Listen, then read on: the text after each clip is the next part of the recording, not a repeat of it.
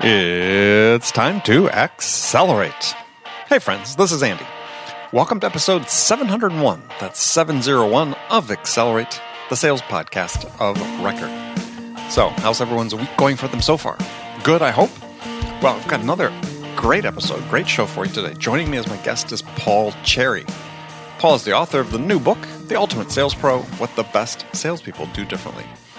And today we're going to talk about what you can learn from the best salespeople. And for preparation for writing his book and research, Paul conducted over 1,000 interviews of sales professionals in a range of major industries. You didn't just focus on tech or financial services.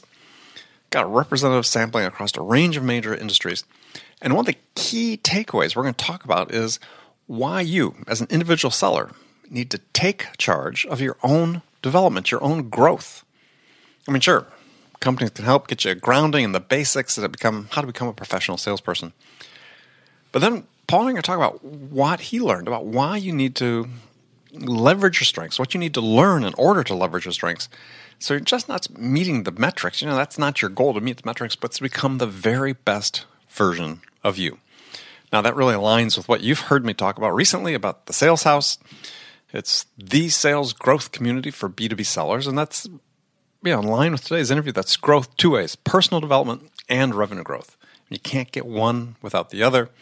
And as Paul Cherry writes in his book, you have to be in charge of your own personal development. No company's going to hand that to you on a silver platter. So that's what we're doing at the Sales House. We're enabling you with the knowledge, the skills, the confidence, and the acumen to become the very best sales version of you, to help you get from where you are today to where you want to be tomorrow. So you can do that by investing just 10 minutes a day of your time in the Sales House. Do that for an entire year, and I believe you'll never worry about hitting quota again. So come check it out, the Sales House. That is thesaleshouse.com or thesaleshouse.com/join. All right, let's jump into it with my guest today, Paul Cherry. Paul, welcome to the show. Thank you, Andy. It's wonderful to be here. Thank you. Well, it's a pleasure to speak with you again. Yes, indeed. So you're joining us from where? Wilmington, Delaware. We're about 20 minutes south of Philadelphia, the city of brotherly love. Yeah. Well, Wilmington, I remember when the train stops there, I always think, some really sort of interesting architecture.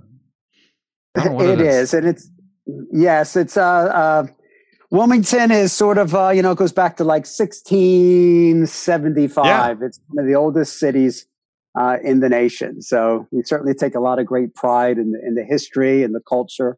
And for many years, it was dominated and owned by DuPont. Yes. So we're surrounded by many interesting estates. Yeah. And then isn't there like a big NASCAR track there too? In Dover, Delaware, yes, about 30 miles south of us. That is okay. Correct. It's that far away. Okay. The Mason-Dixon line goes right now. We're like literally next to the tiny estate. And we have the Mason-Dixon line that cuts the state in two. So you have, on the one northern end, it's the Yankees, the cities. The southern end is the agricultural southern. And and you can really pick up the southern dialect. Oh, really? Across the Mason-Dixon line, yes. Yeah, well, I've driven up and down the Delmarva Peninsula. So yes, got a sense of that a little bit. Yes, you do. Absolutely. All right, we're going to talk about your latest book, The Ultimate Sales Pro, What the Best Salespeople Do Differently. So what was the impetus to write this book? Andy, like a lot of salespeople in my career, searching, trying to find, the ideal job or whatever. I've experienced, my own challenges, but also working with a lot of professional B2B salespeople to find their niche. And I always remember it'd be like, I would spend more time negotiating, the opportunity to get on board with the job. I remember I went back and forth with this one employer manager, 3 months. And then the first day on the job, the boss said, well, the only way to learn this job is just jump in and do it. And he said, well, I'm going to have to hit the road. I'll see you in 2 weeks. And I was like, what? And I tell you this because and the reality is today, in today's selling environment, that typically is how a lot of salespeople are thrown into either, thrive or you die. And what I the reason for putting this book together is to go beyond tactics and techniques, but really about if you're going to empower yourself and develop yourself, what are some of the processes you can get exposed to that's really going to accelerate your process? Get in gear, take advantage of the things that are out there so that you can accelerate and become the ultimate sales pro that you deserve. And it's based on over 1,000 interviews and observations of top professionals in every major industry. Got it. Yeah, well, I mean, it certainly is, opinionated. Yes. Which is good. I mean, it's not just, for me, so often the sales books that come out are sort of reworks of everything else that's been done. And as you and I were talking about before we started recording, it's unique sort of to get people to have a real perspective, a real point of view. Yeah. And so really you can't always, the problem is today is if you look at, according to the U.S. Department of Labor today, they're saying that the average individual, we're talking about salespeople here, how many times do they change jobs in their lifetime? Right. And it's about 12 to 15 times. And even in careers 3 to 5 times. And so the reality is today is companies, organizations, unfortunately are not taking the time or the resource to invest in their people to help them succeed. And that's why it requires salespeople to take advantage and be responsible for their own career. And who better knows oneself than ourselves? So, and how we do that. So the opportunities, resources are out there, but we got to take action. Right. And not rely on our organizations to do it. Well, unfortunately, it's true. And it's not that we asked you to open that door, but it really does open the doors. We talk about the venture I started, the Sales House, which is that sales learning accelerator and development accelerator for B2B sales pros, because it's to fit that gap. Yes. And what people don't need is they don't need a methodology, is they need what you start talking about in the book as well as, and you and I have spoken about, they need more grounding in the basics. They need more perspective on all the things that contribute to being a professional salesperson, not just here's Sandler, become a Sandler salesperson. I mean, it's not that there's not value in that, but there's not one true way to sell. That's right.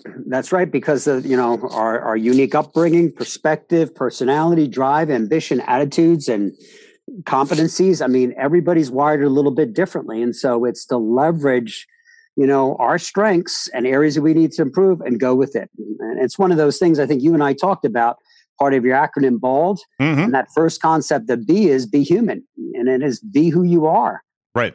And be the best you can be. Well, I think that's increasingly hard for sales reps because, again, is given, we have some very useful technology coming into sales, but in the wrong hands, which is oftentimes it's used to serve this compliance tool, right? If you got to make these many calls, this many outreach, we can check and see are they hitting your activity metrics, and it's done, sort of harms the salespeople because it's instead of giving them the leash to really develop their own strengths, is no, we want you to comply with this process. And I spoke to a very impressive young salesperson, a young woman who for sort of high profile tech company that people would recognize. And I could, she gave me a bit of her background. I could tell just by talking to her, okay, this is a person that got it, right? I mean, you know that when you meet somebody that says, okay, this person, they got it. They sort of have the potential. And what she was describing, though, she was just feeling handcuffed by the process that's in place and what the sort of the expectations of management to sort of conform as opposed to become the best version of her. Yes. And we see that in a transactional selling environment. I understand, these, what we call these performance standards where you can monitor and help people comply. But, because we're talking the complexity of the sale, we're really talking about the quality of the process. And unfortunately, that's where, it gets dysfunctional because the quality isn't as measurable. That's where we have to either coach ourselves or the manager getting involved to ensure that we're working on the quality. Yeah. Right. Yeah. I'm with you on that. Okay. So let's jump into your book. So I read the book, had several attributes I really like besides just the content being good, is it was short. Yes. So it was short chapters, so they're easy to consume, small words, all those things that for me are sort of the hallmarks of a good business book. So clearly you resisted the publisher's desire to have you write another 20,000 words and throw it on there. So that was good. Good. So the first chapter I want to talk about was one titled Sales First, Relationship Second. And I thought it was ironic because you and I are both relationship guys to a large extent. But and I thought when I first read, I was like, okay, I'm not sure I agree with that. What's Paul talking about? But then I got into it. It's like, okay, it all makes sense. So explain what you mean by that. I see this all the time. And in this chapter, we talked about, and it's not limited, but it's the chapter talks about salespeople who had these established relationships. And in particular, it was salespeople calling on the medical arena. They have established relationships with doctors. And I see this in every industry. So it's not limited to medical, but where because of the relationship, we're comfortable with each other, we like each other. We've really earned the respect, the trust, the understanding. I'm getting a good, fair amount of business. So it's almost what happens now is we're shifting from what I call prospecting, developing more business to just managing the business. So it's kind of like, well, I don't want to come across pushy, or I don't want to come across greedy or hungry because, well, if the customer wants something, they're going to ask me. So what happens is, it's funny how we get a little bit complacent and then we kind of get into what I call the casual service role. How's it going? Just checking in, touching base, anything I can do for you. How can I help you? I'm like, what is this? So that's where, unfortunately, this fuzzy relationship we're falling back on, howdy doody calls versus, wait a minute, the number one reason why you're there is to sell and continue to sell. Yeah, and like the howdy doody call. I hadn't heard that. But it happens. I see it with the established. Every day, yeah. Well, and it's almost like I don't want to push that customer anymore. Yeah. Not that we want. Maybe that's the wrong word to push somebody, but I don't want to pull. I should say pull them to the next level.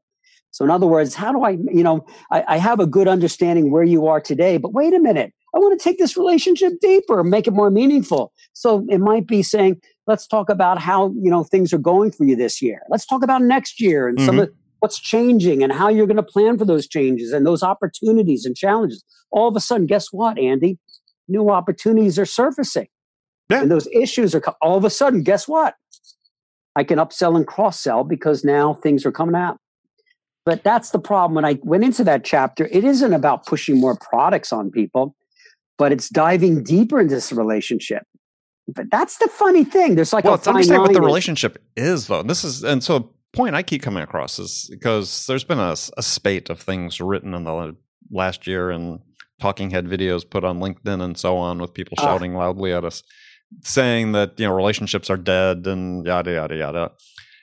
But it's to a point you make in the book is, and I've written about this as well, is I think people fundamentally misunderstand what a relationship means in sales. I mean, I wrote about this in my first book 6-7 years ago. That it's not about taking people to lunch. They don't want to play golf with you. It's a working relationship. That's right. It's not a friendship. And people say, well, you say relationship and they think you mean we're buddies. And and I said, well, if you have a cog and a gear, they have a relationship. Yes. Because they work together to achieve something. That's what you're doing with your prospect. That's right. You're just working together and you can define that. I call it a learning relationship. That's right. And you're spot on with that. When the misinterpretation is of relationship is knowing something personal about you, which I think is wonderful. Like, for example, I know a little bit about you. Mm-hmm. I know you love cycling. Mm-hmm. I know that because you've written about it, and I love cycling as well. Okay. And guess you and I could dive into this and really talk about it. But the problem is that we'd get 20, 30 minutes into talking about cycling, whether it's road or mountain biking. But then the point is, okay, wait a minute. What about the business relationship side? And that's what selling is all about, going from the personal, because, I want to know about, like the sales house. Where are you today? Where do you need to be? And I want to find out opportunities where I can help you grow that business. That's what I call the real relationship. Yeah. See, and salespeople kind of get skittish there. I'm like, why? That's where the real opportunities are. So, and it takes a little bit of that personal in order to get to that stage. And I think I see, whereas sales reps, they're afraid to do that personal. They're coached increasingly that, look, there's no time for the personal. We can't do a little small talk. And the research finds just the complete opposite, that you're not going to be able to establish a working relationship without some small talk, without some personal interaction. And then they get into a situation where you talk about is, they haven't done sort of the baseline establishment of their personal side. Now they don't feel comfortable sort of asking a question of somebody, making a demand of someone, taking a risk, as you talk about in the book, with a question you might ask. Yeah. What I find was so wonderful today when we want to leverage a relationship, and that is whether it's discovery.org or Zoom information, these databases that are out there that you can tap into quickly, easily. I can find out something about, and I talk about the business side, a new project, a new opportunity, a new award, recognition, article, something that's going on in this person's world. And I can leverage that as small talk. Hey, Andy, I came across an article you were published in. It talked about this. I wanted to ask you, because talking with other clients, they're telling me this. I was curious how you're reacting. See what I mean? Exactly. In a way, that's kind of small talk, but it's business talk. Sure. And all of a sudden, let's engage. And the reason I'm going there is because I can easily leverage that to dive into discovery to find out your goals moving forward. Yeah. But I find a lot of salespeople. I had this just yesterday. Client was telling me about small talk. Is that interesting enough? This was interesting. He said, my people don't know how to have small talk. What do you mean? He goes, well, when they do, though, like they call somebody in Denver, they'll ask about the Broncos. Or the weather. Yeah. And I'm like, I'll tell you what, there is an exception. Because, I know one organization that can get away with talking about the weather 40 times a day. And the only reason they're doing it is because they're in agriculture. They call 40 farmers a day. And when you ask a farmer, how's the weather over there? Guess what? They get excited and animated. They want to talk about it. That's right. That's a different question for them, right? They live and die on the weather. Yes. Otherwise, I don't want to ask that question. So no. And I'm from the East Coast, and I think you are as well. And you know what? And again, not to stereotype people, but especially when I come up raised in northern Jersey, across from New York City, we get right to the point. Yeah. But to that point, sort of following up on this relationship issue, and another thing you talked about is which I think is something we want to provide some nuance for the people listening. Is you say that in general, sales are, especially if they're not establishing that relationship, they're generally too eager to please and respond. Meaning they're very superficial in how they respond, and one of the things that I talk a lot about and write a lot about is this idea of responsiveness. But I have a very specific definition of responsiveness, which is different than what most people sort of classically think. They think being responsive means just being fast. But if you really look at the definition of responsiveness, it requires that you provide an answer to a problem, right? Otherwise, you're not being responsive to the needs of the customer. So for me, it's value, and I define value as something that helps move the customer closer to making a decision. Value delivered at speed, that's responsiveness. It may not be the absolute fastest, but that's your responsive to the customer's requirement. Yes. And this idea, though, that I think you're absolutely right, is that salespeople think somehow that just being fast without providing content or value is somehow valuable to the prospect, and it's not. Right. I think where you're going with that is that one of the chapters we talk about is that I had a client in terms of where they would just they would get an inquiry through email, and they wanted to demonstrate their value, so they would just get right back to the customer with an answer, the pricing and availability and I was like, okay, that's good that you respond right away, but then they would follow up with a phone call and they couldn't get the phone conversation. Right. And that was because the prospect got the information they wanted. It's like, well, they didn't really need to talk to the salesperson. So we came in and what we said is, it's good you're being responsive, but my suggestion is respond to them right away and say, look, I have a few questions because we want to make sure that, what you're inquiring, we have a number of choices and we want to make sure that what we recommend is exactly what you're looking for. Can we schedule a call this afternoon or tomorrow morning? And interesting enough, that people said, yeah, sure. And they would get on the phone call. And this was, they were calling on research labs. As a matter of fact, they would talk to these directors and managers. Tell me a little bit about this project. What's prompting your interest? What's going on? What are you hoping to accomplish? All of a sudden, what they thought was going to be a 5 to 8 minute conversation turns into 20, 30 minutes. Why? Because they're tapping into this prospect's passions, desires, their baby, their dreams, what they want to accomplish. Their closure rate, literally enough, doubled. as we monitor this process. So yeah, be I've got fast, a similar but story. slow down. You see? Yeah, well, You know what I mean? I've got a similar story. I mean, I have a client I was working for that was doing a tremendous job generating. They were selling a technical product, about $35,000. It sold for. There's a software component to it as well, and they're doing a tremendous job generating inbound leads. But their close rate was horrible. They weren't following up the right way. Yes, but the people they had to do the follow up knew what they're talking about, and so we changed the process almost overnight, where they were responding to every lead coming in within 30 minutes. But these people, started it with discovery, right? Not just, hey, we're going to have a conversation about this. And they wouldn't provide the information, as you said, without a conversation. Mm-hmm. But when they got back to people within 30 minutes, they were pretty high hit rate in terms of getting that conversation. And they would get somebody through 3/4 of the buying process on that first 45-minute call. And the close rates just went through the roof. So having this idea, as you talked about, having the conversation without just giving the information willy-nilly that they wanted. And I do it. I don't know about you. I mean, somebody contacts me and says, hey, I'd like you to come speak to our team. It's like, I don't say, okay, well, here's my pricing. I say, well, hey, let's have a conversation about your requirements. That's right. And it seems, you think that, oh God, that should be second nature to salespeople. And as you write in the book, it's not. But if you can incorporate that into it, we're going to give the information, but you this is a two-way street, right? Yes. Here's where, here's one way that I can really, I've assessed that for people who, what I call, have established relationships, where they're managing accounts and they're doing, a pretty good job of these relationships. I'll take them through the exercise, Andy, to say, give me your top 10 questions, your 10 best questions that you ask these customers on a regular basis, when you're following up and everything else. And it's interesting for these, and I'm talking about these seasoned sales pros, where they manage complex sales. They've been doing it for 15 plus years. And it's interesting because I'm going to be blunt here. They're asking very similar questions that the newer salespeople that are trying to cultivate relationships are asking. How's it going? What's happening? What project has got coming up? And then, of course, the personal questions.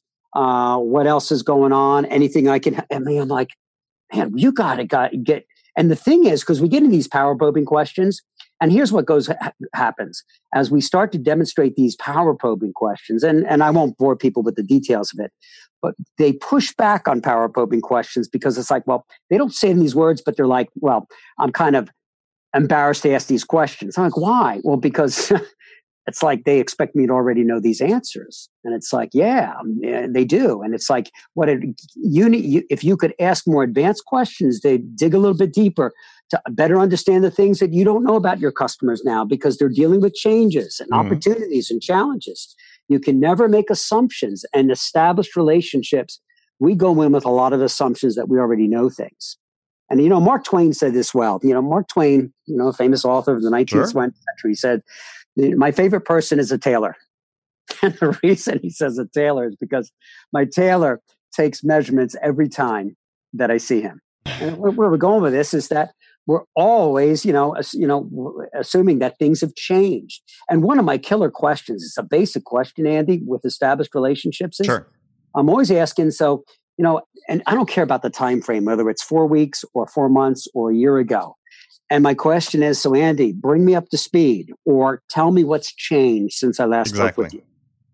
And it's amazing. If I forget to ask that question, you'd be surprised how many times my foot is my mouth, because I'm like, what? What happened? Who got laid off? What are you doing now? This is happening? You're using who? I'm out the door. You know what I mean? Whatever. Yeah. I got to find that out. Yeah, I use a variant of that, which is, so tell me what you're thinking about now. Yes, exactly. Because then they're sort of saying, oh, what's top of mind for you? Because we've sort of solved this last problem. So what's top of mind now? It's funny too, because and this is something, not to veer off, but salespeople who are trying to disrupt entrenched competitors. In other words, there's another vendor that the customer is using, and how we're like, who use salesperson, who are you using now? What do you like about them? What don't you like? Do I have an opportunity? Maybe I can give you a quote or opportunity to show you. You know what I mean? And what happens is the prospect, no, I think we're happy. We're content. We're satisfied. Everything's good. But touch base with me in a, couple months or whatever, which is kind of a dismiss, right? And what happens is that's when somebody says we're satisfied, we're content, everything is okay. What you're doing is the salesperson is they're digging down the wrong hole, because that's not top of mind about people wanting to change vendor relationships. What we need to be exploring is what's going on in your world, what's changing in your job, what's changing in your department, what's changing in your organization, what's changing in your market, what's changing with your customers. That asking about change, people don't say, "Oh, everything's the same, nothing's changed." That's kind of always a trigger that people respond to change, which means opportunity. Yeah. See? Well, yeah, and and just for the listeners, I mean, I do something similar. It's phrased a little bit differently, but yeah, I love this sort of basic, simple gap analysis you can do with someone because it's appropriate anytime. Is you maybe sold something to a customer a year ago or whatever, and you sort of say, "Hey, what are you thinking about now?" And then that really leads to, okay, well, so what's it look like, 12, 18 months from now? Yes. And okay, so what are the challenges you have to get from here to there? And if they have a competitor solution in mind or in place already, you're going to learn very quickly where they think the opportunities are that the current competitor can't handle. Yeah. Now, I love your question. Now, I'm going to make a suggestion. Sure. Okay. And you said the question is, what are you thinking now? Yeah. Right. That question. Yes. And I love the question because people are always thinking. Okay. And I would add to that, tell me what you and your team, tell me what you and your others in your organization are thinking. Now, why I just add that touch is because what happens is, what are others in your organization thinking, agreeing, disagreeing with your thoughts? Great See idea. what I mean? I love it. Yeah. So now all of a sudden I'm going to find out understand the decision-making process. No, I like it. Great suggestion. And a little difference in terms of the criteria. So if you're a purchasing agent, so Andy, what are you thinking about? And how a purchasing agent, I'm thinking about price and availability. Like, oh, okay.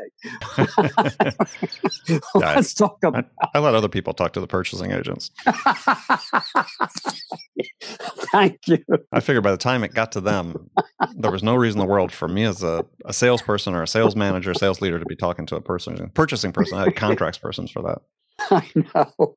Which is a whole other topic. I mean, I wish we had more time. I'd get into that because this is one that is driving me nuts as I'm seeing more things just in the last week about, how to turn your sales reps into skilled negotiators. And first thing I said to myself is, well, we're having a hard enough time turning our sales reps into skilled salespeople. Why do we want them to be skilled negotiators? And then secondly anyway, don't get me started. We got to choose what we want salespeople to be.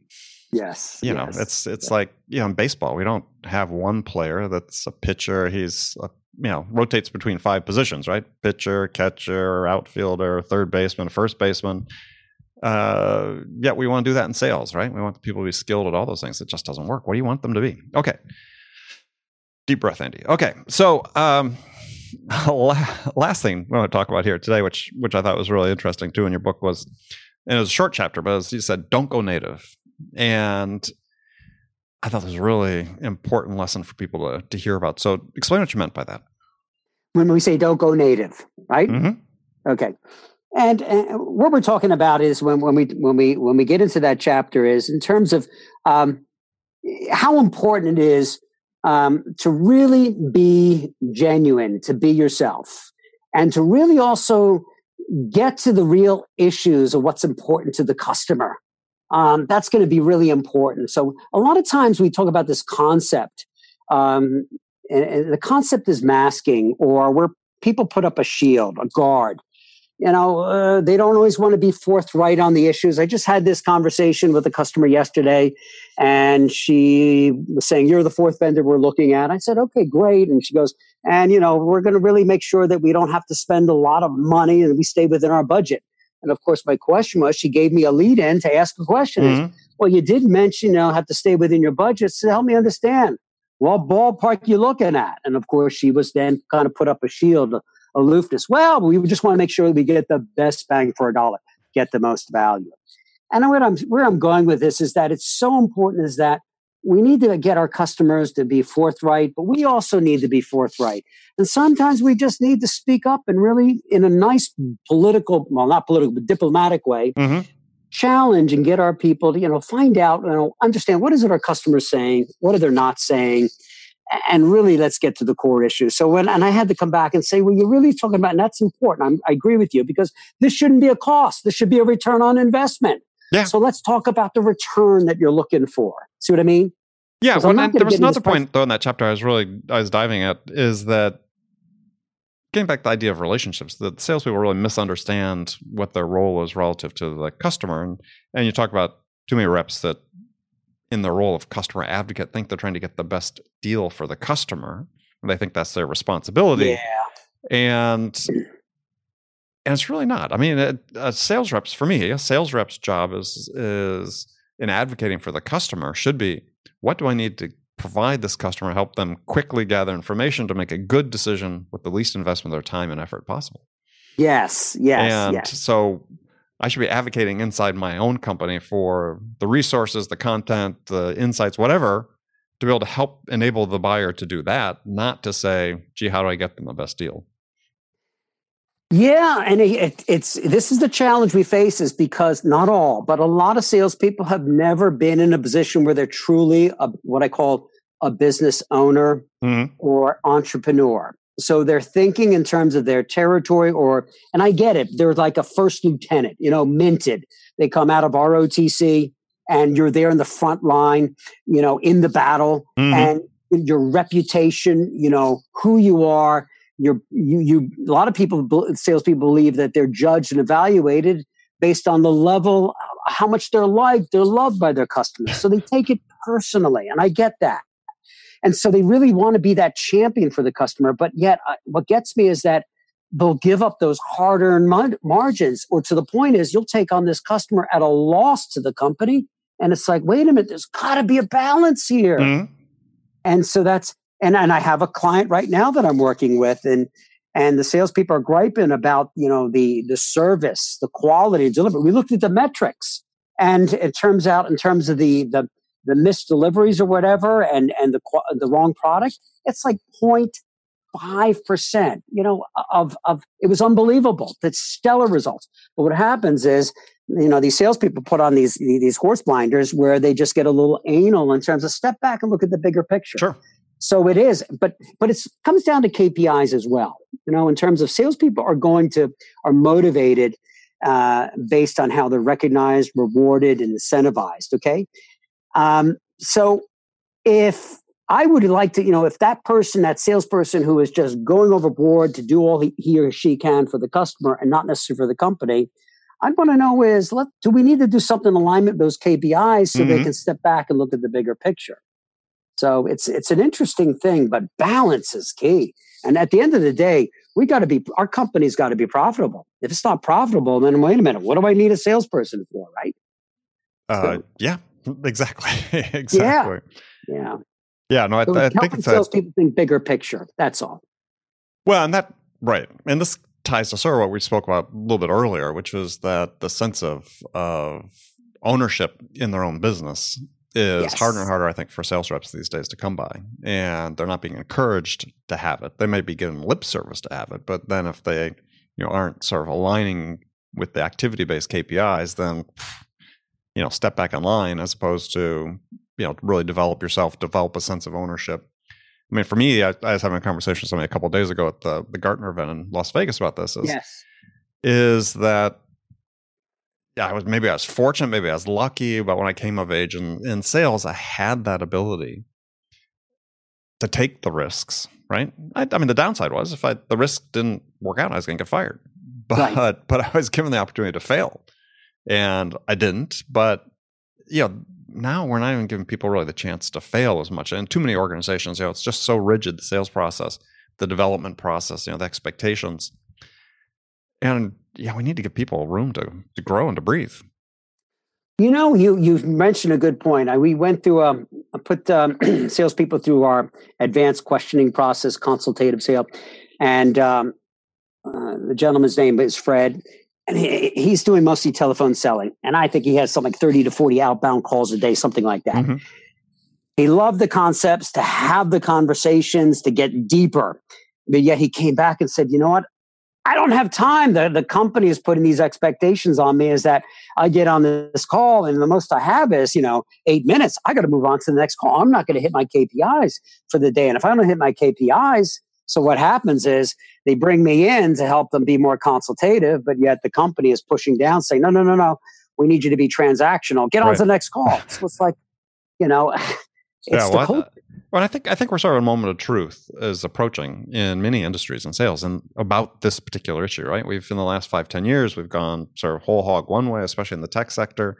Yes. And increasingly I'm talking to CROs and CEOs of tech companies who are saying, yeah, we need to change this because we've gone so far into the quantity mode that maybe quality really is, maybe quality really is the way we should go. And it's like, as if that's a new lesson, but everybody needs to learn these lessons for themselves. So, Andy, one idea is, and again, it's going to vary, but for your clients, for example, because we talked about every salespeople kind of brings unique strengths. Mm-hmm.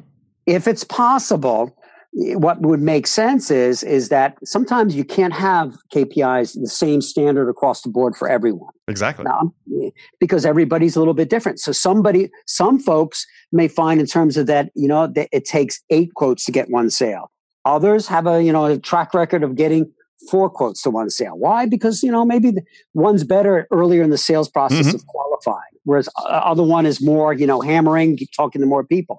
Whatever it is, but we need to negotiate with the salesperson. Say, what do you believe are the standards? Okay, we'll write the standards for you. Okay, let's negotiate it though, give and take, but give them some breathing room. I agree, 100%. Because at the end of the day, is they're going to be more empowered and take ownership because it's now becomes their standards. It's exactly. a give and take.